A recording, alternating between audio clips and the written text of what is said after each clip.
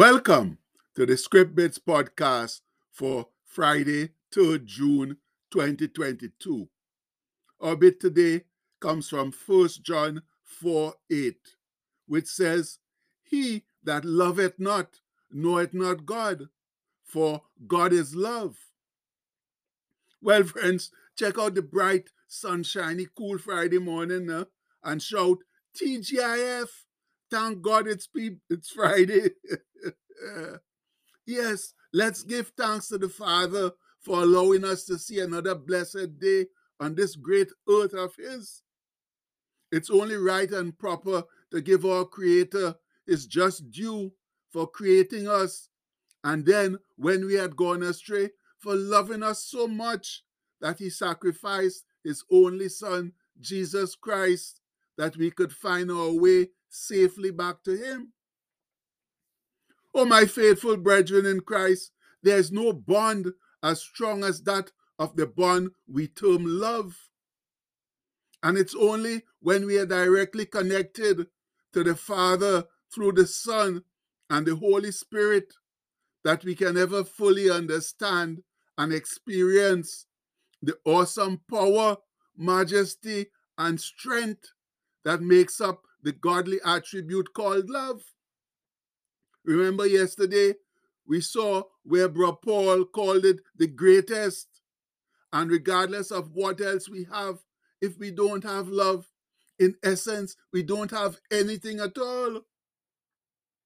And today, we're going to look at a few other scriptures that show us how important love is to God's universe and all therein.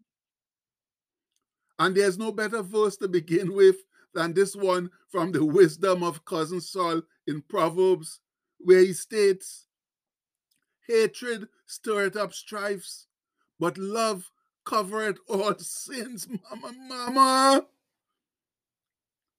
How truly powerful must that thing called love be if it can cover up all sins? And it comes from Proverbs 10:12.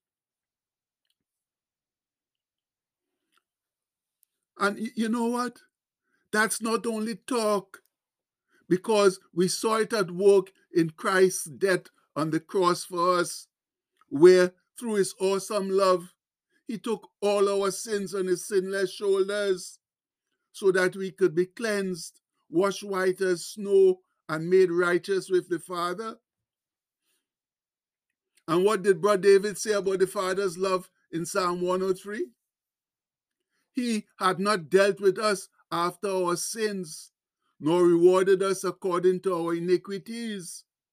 For as the heaven is high above the earth, so great is His mercy or loving kindness toward them that fear Him. As far as the east is from the west, so far hath He removed our transgressions from us. And that comes from Psalm 103, 10-12. My people, what a wonderful God we serve. And how can we not sincerely revere and worship Him when He casts away our sins as far as the east is from the west, forgets them, and never brings them up, even when we come to Him for help and succor? Yes, friends, God's love is unconditional. There are no strings attached to it. He might not like what we do, but He will always love and welcome us when we come to Him, for that's just who He is, a God of love.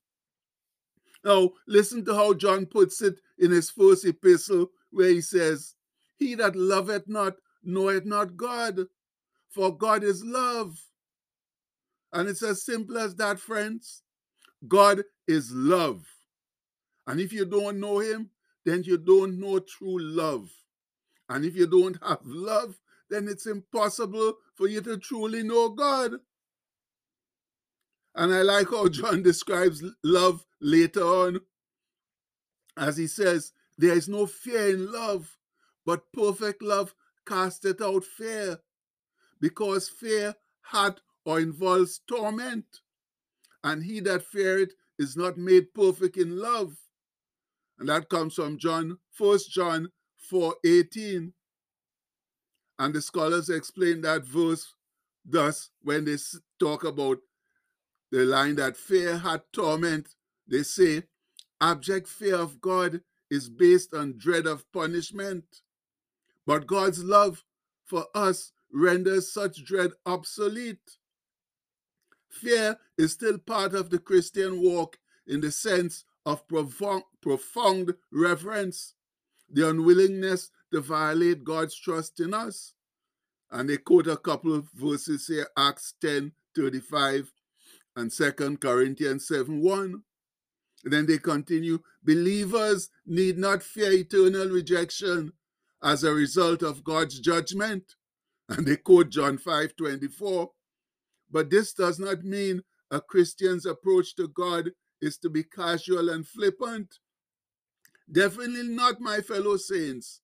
We might not need to be afraid of the Lord, but that doesn't mean we can just behave as obnoxious and irreverent as we want to. As Brother Paul wrote to the Roman church about being under grace, not the law, he says, for sin shall not have dominion over you, for ye are not under the law, but under grace. What then? Shall we sin because we are not under the law, but under grace? God forbid. And that comes from Romans 6:14-15. And certainly not, my people. We shouldn't sin just because we are under grace and not under the law. Because the powerful spirit of grace that we are living under, the great love we feel for our Heavenly Father, ought to make us be very sensitive to sin and what displeases Him.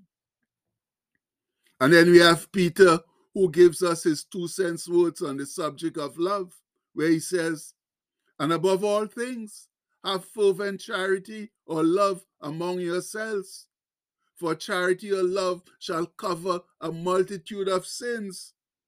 And that comes from 1 Peter 4:8. Yes, he quotes Cousin Saul from Proverbs. And so too does James, Jesus' brother, when he writes to the Jewish diaspora.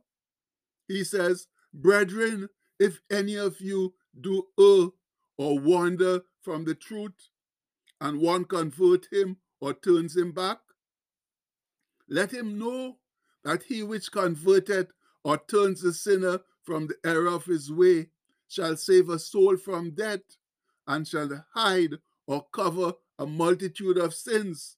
And that comes from James 5:20. Yes, friends, that powerful thing called love can do amazing things. That's why we say it's what makes the world go round. And that's the awesome truth. For without some amount of love in it, our world would be even more chaotic than it currently is. But we do need much, much more to improve the situation, to turn it around. And when we need something, what's the first thing we ought to do? Pray. So let's do that right now. Let's go to the throne of grace through our Friday chant, asking for divine help, because it's only the Lord's omnipotence can help us in these terrible times.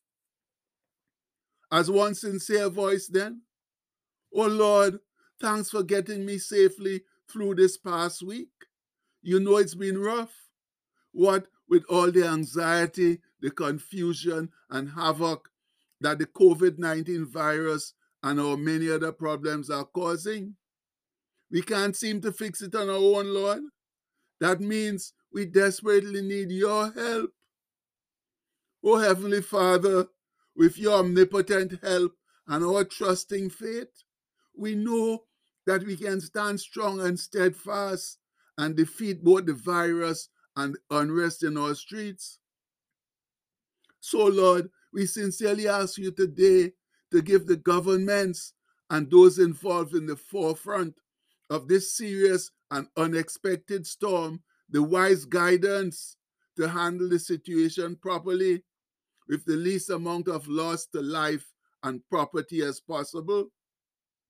And please help those of us who must go out to work amidst all the confusion to be responsible and to stay safe and avoid any more serious setbacks.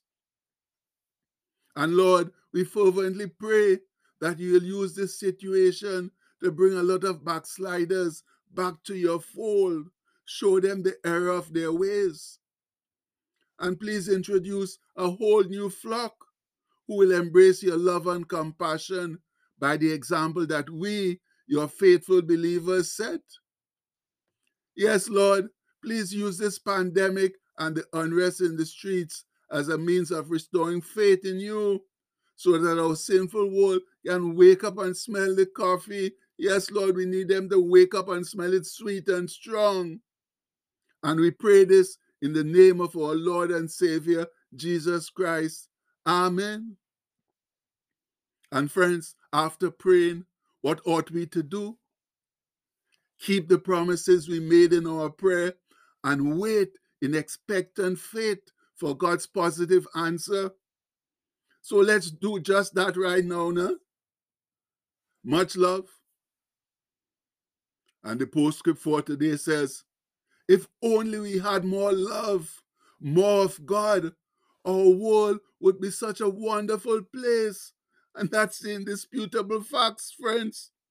With more love in this world, oh, you wouldn't believe how nice our world could be. So please, let's get out there and show love now. Let the love of Christ come from our hearts and show it out there to all the others who we come into contact with, so they too can see it and show it to anybody else.